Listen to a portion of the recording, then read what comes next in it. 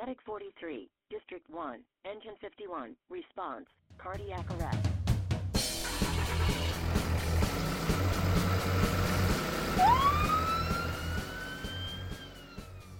Hello, everybody. Welcome again to another edition of the MCHD Paramedic Podcast. It's Dr. Casey Patrick. Joining me today is Clinical Chief Jordan Anderson, and running the boards, making us sound good, as always, is Andy Adams. Today, we're going to talk a little pharmacology. Before we get into the sort of the meat and the potatoes of pharmacology, I want to talk a little bit about why I think the med list is underrated, valuable, and pretty darn important. You know, a lot of times when we pick up our patients, we don't have a chart. You know, there's not past medical history. There's not the last note in the clinic. There's not the last ED visit, the last x-ray, EKG findings. You know, we get a patient that's altered and a family member that knows 20% of their history and hands us a Walmart bag with pill bottles in it. And so we know oftentimes very little about the patient's history, about their past medical problems. But in that plastic bag are clue bottles every single time, big clues. And I think that it's important for us to remember that and to use those bottles, the medication list, the little wadded up index card that the wife has in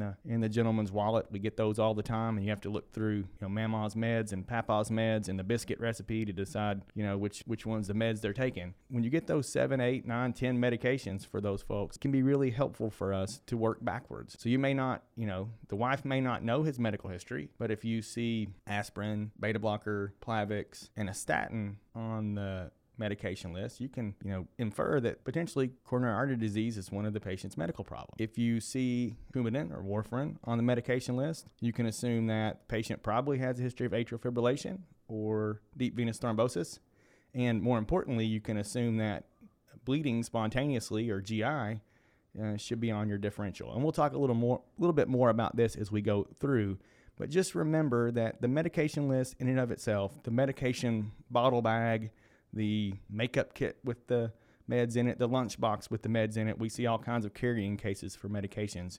Don't underestimate the value that we can get out of those meds and how we can look backwards and think about what their medical problems may be, and look forwards and think about what potential problems the patients could have, i.e. side effects from the medications. Yeah, Doc, so why don't we go over and look at maybe the most top 10 prescribed medications. So what are the most likely medications that when you go through the purse, the med bag, that you'll find? And if we can kind of be familiar with the top 10 list as a medic, we'd probably be able to get most of the disease process. Jordan and I have been back and forth on the best way to talk about the top 10 medications as we prep this discussion. Jordan likes the top 10 list. I think that it's better to approach it from the standpoint of what's the most common medical problems that we see. And in all honesty, both of us, I think, are probably right, is what it comes down to. Because if you think of the most common medical problems that we see in emergency care, you can get pretty close to the top 10 most commonly prescribed meds. And if you guys want to double check us out there, there are multiple ways we can calculate what the top 10 meds are. This is just one that we pulled off. So if we left one off that you're a fan of, please don't shoot us. This is just a random list that we found.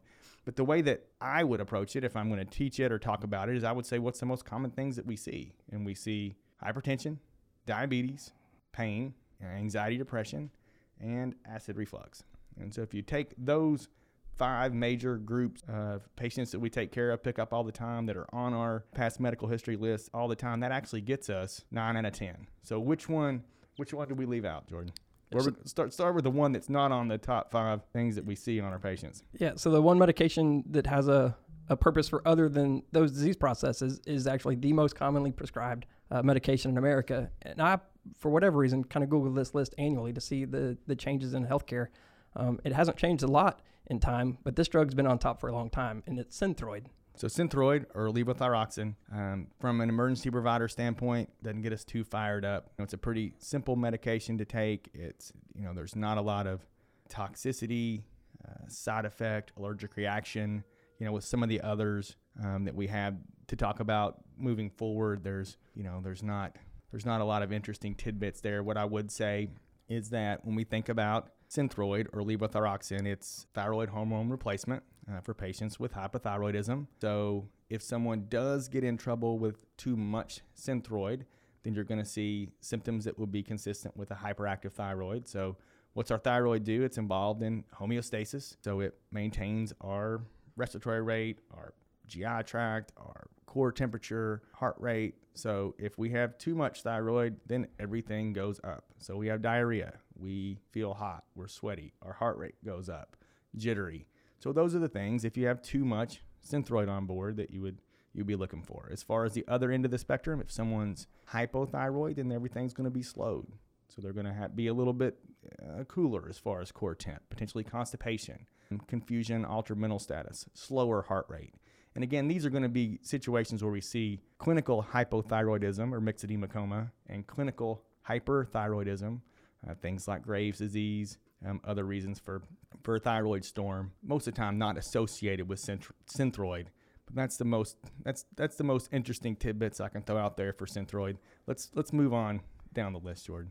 So hypothyroidism aside, the next class of drugs that kind of encompasses a few on the list is antihypertensives. So on this list, we have ACE inhibitors, we have ARBs, and calcium channel blockers. So obviously all of these are lowering blood pressure in chronic hypertensive patients. But different populations or different people need different kind of strategies to treat their hypertension. So do you want to start with? Yeah, let's kind of focus on when these become important to the paramedic, because treating hypertension and management of hypertension, I mean, we could discuss that for a month, and a lot of that really doesn't apply to us in the pre-hospital setting. But sometimes the side effects, the overdose situations in these medications are more applicable to us as pre-hospital providers. So first one you mentioned was ACE inhibitors, or angiotensin converting enzyme inhibitors, and we all know those as the prils, most commonly lisinopril, or trade name Zestrel is the most common ACE inhibitor that we see folks taking. And I think we all know what the big side effect we see with ACE inhibitors, and that's ACE inhibitor angioedema. A couple high points on ACE inhibitor angioedema. The first one is that it's not a classic IgE-mediated anaphylaxis allergic reaction, but we do see similar findings. We see oftentimes angioedema is our big finding that we see with ACE inhibitor use, and it can occur on the first week or two after initiating. It can occur years after initiating. So that's one thing that patients will often tell us when we tell them, hey, your lip's swollen, your tongue's swollen, look at the med list, lisinopril's on there. Yes, ma'am, sir, I think you're having a reaction called angioedema to your blood pressure medicine, and they will look at you, dumbfounded, kind of like you're the crazy one that I've been on it for 2 years. Can't be the lisinopril, and it can be, and that's the strange part about it. I'm still trying to target the exact pathophysiologic source for ACE inhibitor angioedema. We've tried some drugs, multiple drugs, to try to fight this condition. None of them work very well. We always give, when we see swollen lips and tongue and angioedema, we always give the allergic reaction cocktail. These patients are always going to get Benadryl and steroids and potentially epinephrine, depending on their past medical history and risk factors. And we know that none of those things work very well in the pre-hospital setting. Really, the cornerstone approach to this is managing their airway. And if we see them starting to swell and we see their tongue swelling, their lips swelling, things getting worse, then we want to move towards airway control and management sooner rather than later, because as that moves posteriorly, it's going to make endotracheal intubation orally very difficult. So then you're left with situations like nasotrach fiber optically versus cryoc, and we'd rather do it up front as opposed to behind there. There's some other medications that have been introduced recently that have been targeted at the bradykinin system that have been fairly well proven to be non-effective and at the same time very expensive. So we're not using those now in the emergency department setting, surely not in the pre-hospital setting. Sometimes in the emergency department, we'll use fresh frozen plasma. Some belief that the additional complement and some of the clotting factors that are in the fresh frozen plasma can be beneficial. Again, the data in the literature there is sketchy at best. So again, from a pre-hospital standpoint, we're going to throw the kitchen sink at the folks with our allergic reaction anaphylaxis normal treatments. But again, the most important thing for us to do in ACE inhibitor angioedema is to be aggressive and upfront with airway management. ARBs, or angiotensin receptor blockers, are another class, kind of a first cousin of ACE inhibitors. You'll recognize those: losartan. Most of those end in tan. Trade name of losartan is Cozar. It's the most commonly prescribed ARB. And really not much to add there other than they can cause angioedema. They'll cause it less than ACE inhibitors, but they can cause it as well. So if we see somebody with angioedema and we're on losartan, it's definitely a possibility. Oftentimes people are switched to ARBs from ACE inhibitors, also from a less important side effect from the emergency standpoint, but one that can be definitely annoying to the patient, and that is cough. You get less chronic cough with ARBs as opposed to ACE inhibitors. And then finally, the last antihypertensive on our list of the three, and that is one that we see and know very well, that's amlodipine. Not going to have a discussion about calcium channel blocker overdose. That's a podcast in and of itself. But what side effects are we going to see with calcium channel blocker overdose? Jordan, kind of the think about where our calcium channel receptors are. We're going to get, if we're giving it for blood pressure reduction and we give too much, we're going to have low blood pressure. Low blood pressure, right? We're also going to have some effect on conduction system as well, depending on which calcium channel blocker it is. Too much to dig into today, but you can also get some pretty significant bradycardia as well. So we do our normal resuscitative steps, fluids, vasopressors, give calcium in this situation. It can be helpful, plus or minus glucagon.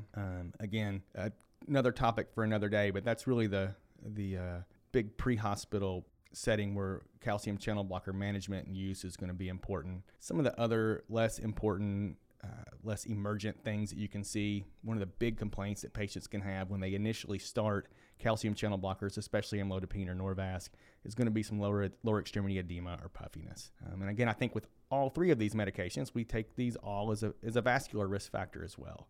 So when patients are chronically hypertensive, they're going to be at increased risk for renal failure, MI, stroke. And so sort of thinking of it from the detective standpoint, we can back into, well, if they're on lisinopril and they're on a calcium channel blocker and they're on other antihypertensives, you see those people that are on 2 and 3 and 4 antihypertensive meds, they're at high risk for MI and for stroke. So that's 4 out of 10, Jordan. Let's keep moving. So talking about things that are too much for this episode, I know you're not a big fan of angiotensin and renin-aldosterone cycle. So, the ACE inhibitors and ARBs play a part in that cycle, just different parts, but not the lecture you want to get into today, I suppose. Another lecture that I think we can give at another time is for the next drug, but chronic pain is kind of a big problem today. It's in the news, certainly a medical issue that we need to address. It's not surprisingly that we'd have an opiate on the list, and hydrocodone's on the list.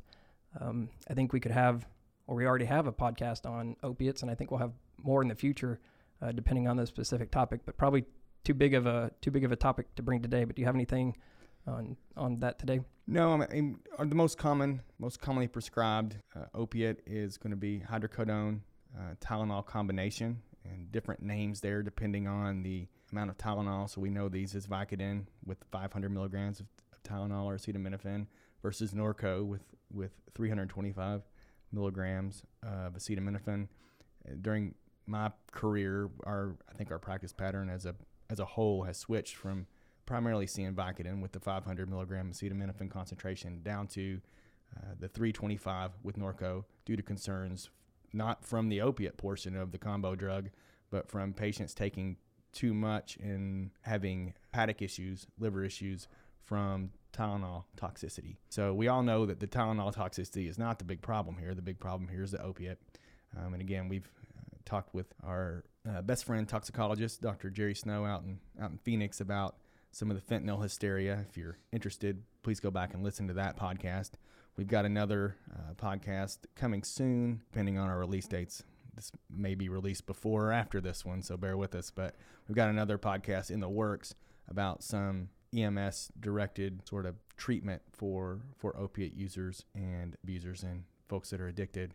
So I don't want to spend much more time on that today. We'll hit that in multiple podcasts to come, as it's obviously a problem right now in our country and a topic that's really important. So we'll see as a medic a lot of mixtures of hydrocodone and Tylenol. Doesn't really matter the differentiation. I think we all recognize the names, and we could treat that with Narcan if it was an overconsumption of that. So I think we're good there. Yep. There's another pain management that's not quite as clean cut for us, but gabapentin's on the list. Why don't you tell us about that? Yeah, so gabapentin or Neurontin is definitely on our list. It shows up, looks like number 8. I think I probably see it, I feel like probably more commonly than that. Not a whole lot to take from gabapentin from an emergency provider management perspective. Brief history, gabapentin is I feel like been a major victory for the pharmaceutical companies, probably not so much for the patients. Originally, it was developed back in the 70s, 60s, and 70s for seizures. Didn't really work for seizures. The drug companies dug up an indication for neuropathic pain. If you look at the data for that, it's probably sketchy at best, but when we see patients on it today that are using it, that's the general indication is for neuropathic type pain. Oftentimes things like most commonly diabetic neuropathy being the big one. So that not somatic pain like a broken arm or arthritis from knee joint degeneration, but more the sharp shooting lancinating neuropathic pain, again, most commonly diabetic neuropathy. One of the things when looking at Neurontin, just so we don't think that it's a totally safe thing in and of itself, and if you want to dig into the toxicology out there, and the pharmacology, there's plenty that you can, but just to sort of boil it down, there's a 60% increase in mortality when patients have Neurontin paired with opiates. So I think it's important for us to remember that it's not risk-free. It does have some mechanisms of action that are similar and additive with opiates. So I think we need to be careful when we see this on the list, because oftentimes these patients do have the hydrocodone Tylenol combination with Neurontin, with potentially other various and sundry things, Soma and. Well, I was going to name one that maybe you can speak of. So it's we had opiates on the list. We have Neurontin or gabapentin, not an opiate. And then we have tramadol that's kind of somewhere in the middle that you see prescribed a lot, but a lot of opinions on tramadol. If you talk about digging into some debate, why don't you you have a second for tramadol? Yeah, and tramadol's not on our top 10 list. I'm not a tramadol fan. In fact, am very much in the camp of anti-tramadol as far as another medication that has been very well marketed by the pharmaceutical companies as a non-opiate, quote-unquote, safe medication. It is absolutely 100% has addictive properties. It does act on, and its metabolites act on mu receptors like opiates. It is synthetic, but you can withdraw from tramadol just like you can from opiates. You can overdose with opiate-like overdose symptoms with tramadol. And I really think that the biggest downside to tramadol, which is not specifically opiate related, but you can have seizures at therapeutic doses. And in fact, depending on what numbers you look at, 1 in 10, 1 in 8, 1 in 12, not a minuscule number of first-time seizures in adults are tramadol related. So I don't see any real reason to ever put anyone on that drug. So we'll leave it at that. So I guess as far as translating to medics too, if you think about what we can treat, what we can't treat. So opiates, obviously Narcan, gabapentin, no result from Narcan, and tramadol is kind of a maybe. But either way, when you have if you have an overdose, you don't really know what they overdosed on. You don't know what other meds they took. Narcan's always a safe bet, but just kind of the knowledge in the back of the mind is helpful. Yeah, I mean, I think really a lot of this is knowledge for knowledge's sake. When it comes to treatment protocols, we're going to go back to our toxidromes, right? And if somebody has pinpoint pupils and bradycardia, respiratory depression, let's start with Narcan and we can work our way back through the med list. Same thing for tramadol. I don't think from a medic standpoint, without a lot more knowledge that you're going to pinpoint any seizure necessarily 100% to tramadol. But I think that you could see a seizure in a patient that's on 3 or 4 meds. Maybe tramadol is one of them. Maybe they were just started on it for an ortho procedure or some, pain syndrome. And you're going to treat the seizure the same, whether it's a tramadol seizure or a withdrawal seizure or an idiopathic seizure. We're going to start with our benzos and work our way from there. But I think it's just something that's I think it's good to know. Again, we're going to provide education to our patients and our patients' family And I think we're going to, provide education to the community. I think it's good to know what some of these commonly seen medications do and what some of the downsides are, especially when the thought in the lay press and with lay people and what we know based on science and literature may not always agree. I think tramadol is one of the ones where people often think that this is a non-opiate and it's safe and it's non-addicting and I'm better off with this medication. And I feel like that the evidence is there and it's clear that really we're not, and there are better options and there are safer options, and there's some very specific side effects that folks can have. So let's keep rolling down our list. You're checking off over there. What do you got? Yeah, well, I said we wouldn't talk about pain meds too much, and I feel like we probably went over on that. So another huge disease process, lots of medications for diabetes, but one of them hits the list. It's prescribed enough out of all the options that you'll see it on the top 10 is metformin. Yeah, so we already touched diabetes for a second. We talked about diabetic neuropathy. The most common oral diabetic med is metformin or glucophage. And metformin, we see very often when we pick up folks, it's the first line treatment for type 2 diabetes. It's tried and true, been used for decades. It's going to increase glucose uptake in the muscle. So you got somebody whose sugar is 180, you give them metformin, stimulates the muscle to take up more of the glucose, lowers their circulating blood sugar. It's going to decrease gluconeogenesis in the liver. Gluconeogenesis is a long word. I'm from Kentucky. I've got a syllable limit and words that I can understand. It decreases the sugar production in the liver. So you've got increased muscle uptake, you've got decreased liver production. Again, we're going to see this one in lots of folks that we pick up. And idea being we're going to make less glucose in our liver, pick up more in our muscle, and decrease our circulating blood glucose. Not a whole lot more to say other than that. It's really hard. It's not impossible, but you very rarely see significant hypoglycemia with metformin. Again, rarely. It can happen, but not as commonly with some of the other oral hypoglycemics. One of the emergency department findings that you can get with metformin addition, use, dose increase is some lactic acidosis. Again, not something that we're going to necessarily see or recognize in the pre-hospital setting, but one of the things that you see out there when you read about it.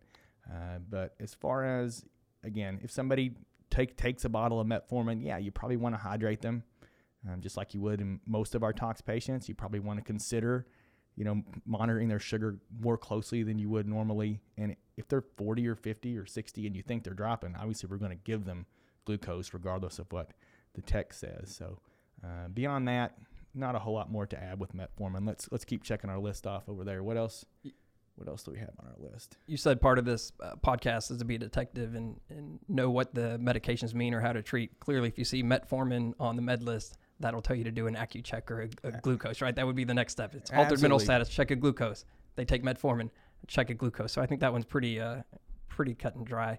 You don't have to be Sherlock for that one for sure. Right. And they may be on others, right? And so it may be an issue of they just got a sulfonylurea added to their metformin, a glyburide or glipizide, or they just got insulin added to their metformin. So again, if they're altered, that's a pretty straightforward, simple example of what we do every day. But that's kind of the way I want us to approach a med list, period, is to know that it's important. And that metformin gives us a clue that, hey, we really do need to check the sugar. Not that we're not going to do that. We always are. But that is sort of the detective, the most dumbed down detective example that we could give. Yeah. Right.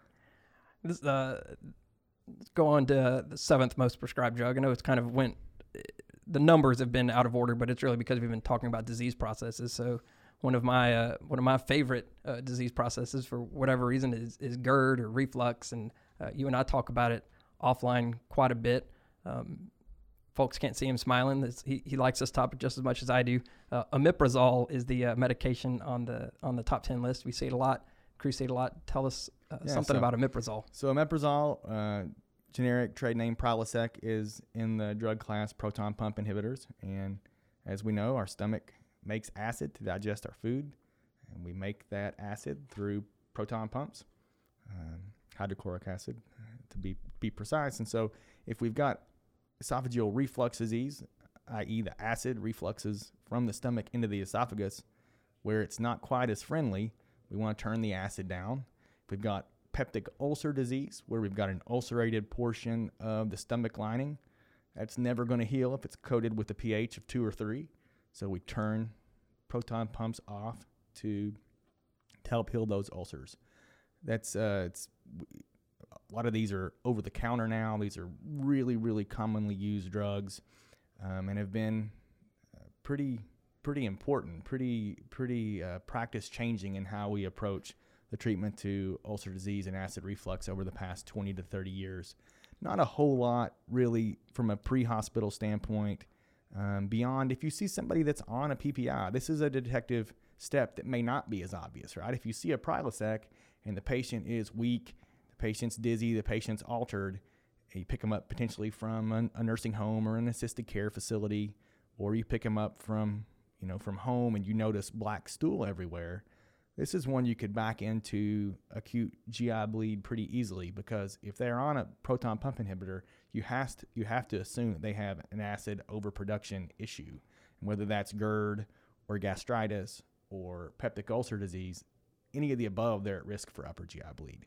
So I think that's definitely one where we could sort of reverse engineer ourselves into the diagnosis. You're not going to talk about ulcers or peptic ulcer disease without telling a story, and you know the one I'm talking about. The H. pylori, or the most common cause of ulcers. So Helicobacter pylori is a gastric bacteria found in our stomach that is known to put us at risk for peptic ulcer disease.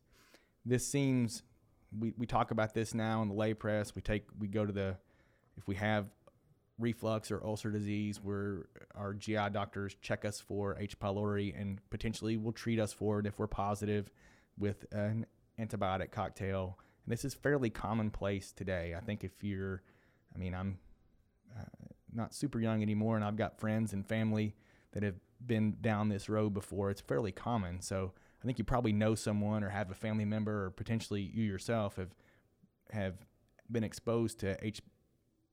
pylori treatment and biopsy and testing and diagnosis. But it's to look back at the history of how we, as a medical field, found out that H. pylori put us at risk for ulcer disease. It's a pretty amazing story, and we've actually attached a magazine article that goes through it, because I think it's interesting to think about if people like this still exist today, and maybe potentially I'm laughing at them and I'm the one that's wrong. But there was an internist from Australia named Barry Marshall back in the 80s, not the 1880s, the 1980s. So this wasn't that long ago, that based on looking at some patients and his patient population, it was at that time was thought that ulcers were all caused by stress.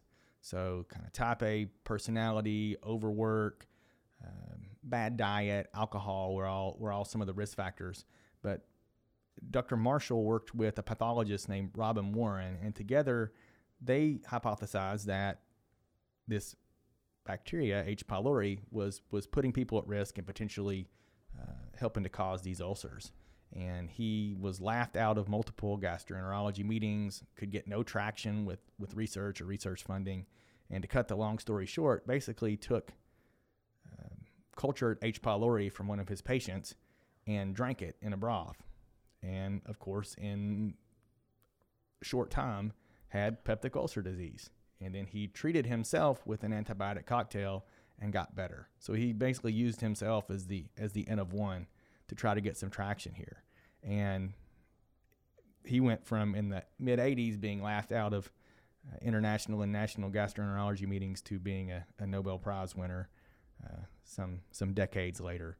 So I always think about that a little bit when I hear things that sound very bizarre, that, am I laughing at Barry Marshall and Robin Warren, and one day I'm going to be the one that's wrong? I don't know. But definitely an interesting story. And if you want to read about it, we've attached a link to an article about him and the story. So that gets us almost done. Let's wrap us up. We only got a couple more to go, Jordan. What do we have left? We have two less left, and I guess let's go with the number 2 on the list. I'm surprised it hasn't come up or even in the hypertensive conversation, but atorvastatin or Lipitor, second most commonly prescribed medication.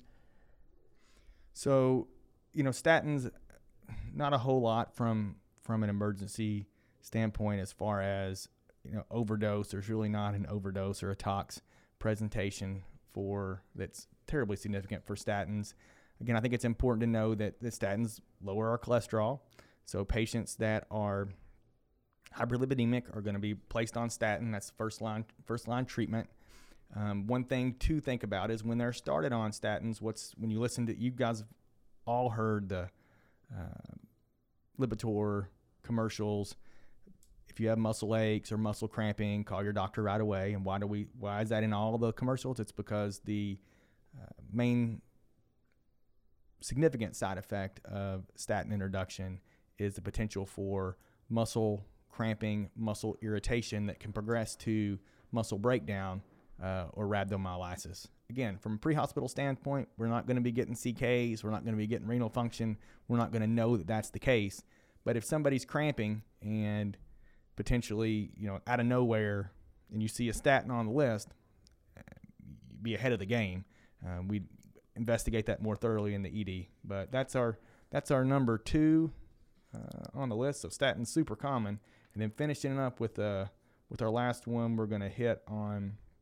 Again, we talked about hypertension, we talked about diabetes, we talked about pain, we've talked about acid reflux. And again, going along with hypertension and hyperlipidemia, I kind of lumped those together for vascular risk factors. We hit Synthroid, which was our outlier. And the last one on the list is sertraline or Zoloft. And Zoloft is a selective serotonin reuptake inhibitor, SSRI, used mainly for depression. And sertraline does have a situation where it can potentially play a role in the pre-hospital setting. What is that, Jordan? Talk about it sometimes with our tox lectures. Serotonin syndrome is the answer to that one. Serotonin syndrome basically is a situation when we're on SSRIs, again, sertraline being the most common one, where we can develop tachycardia, rigidity, altered mental status, and again, another lecture for another day talking about the differences between serotonin syndrome and neuroleptic malignant syndrome and malignant hyperthermia. The big one is look at their med list, and if you see SSRIs on there, that's going to put serotonin syndrome up the list. And another big one that will occur with serotonin syndrome, more pronounced than with some of the others, is muscle rigidity. So again, take these folks through range of motion. That completes our top 10. So let's walk back through the top 10 one more time, Jordan. Sertraline, metformin, gabapentin, omeprazole, amlodipine, hydrocodone, losartan, lisinopril, atorvastatin, and levothyroxine. So there's our top 10, and I would encourage you to think about these related to the common medical problems that we see. Again, hypertension, hyperlipidemia, diabetes, pain, depression, acid reflux. So if you think about those 5, you can expand out into the 10 most common meds pretty quickly. Don't ignore the plastic bag full of pill bottles. This is going to allow us to reverse into their medical history pretty easily. It's also going to allow us to take ourselves forward into potential side effects and or overdose tox issues from the meds that they're on. Plaque tarry stools and on a PPI, think about upper GI bleed, muscle rigidity, tachycardia, diaphoresis. Just got a new psychiatric med added. I don't know which one it is, and you see sertraline or Zoloft in the bag. It's should be a red flag for you. The obvious with hydrocodone and opiate toxidrome. We know what to do there. Checking the blood sugar in patients that are on diabetic meds. Again, that's not one that it's one that we do already. But again, just don't underestimate the value of that objective information that the med list gives us, because in so many situations in the pre-hospital setting, we have subjective everywhere. We have family who know half the history. We have the new nurse that just came on in the nursing home that doesn't know all that much about the patient, but the one thing that we do know, again, the one objective finding that we can get oftentimes is the med list or the med bag or the med bucket, So I think we should use that to our advantage, have a little bit of knowledge about these commonly prescribed meds because we're going to see them over and over and over again. And so with that, I'll wrap us up. Thank you all for joining us. Another edition of the MCHD Paramedic Podcast. We'll talk to you all soon. This podcast was brought to you by the Montgomery County Hospital District, Texas. Production and editing by Andrew Adams. Questions or comments, which are always welcome, can be sent to podcast@mchd-tx.org. Make sure to subscribe above to keep updated to all our future casts. Music, copyright, Kevin MacLeod, Incompetech.com, licensed under Creative Commons by Attribution 3.0.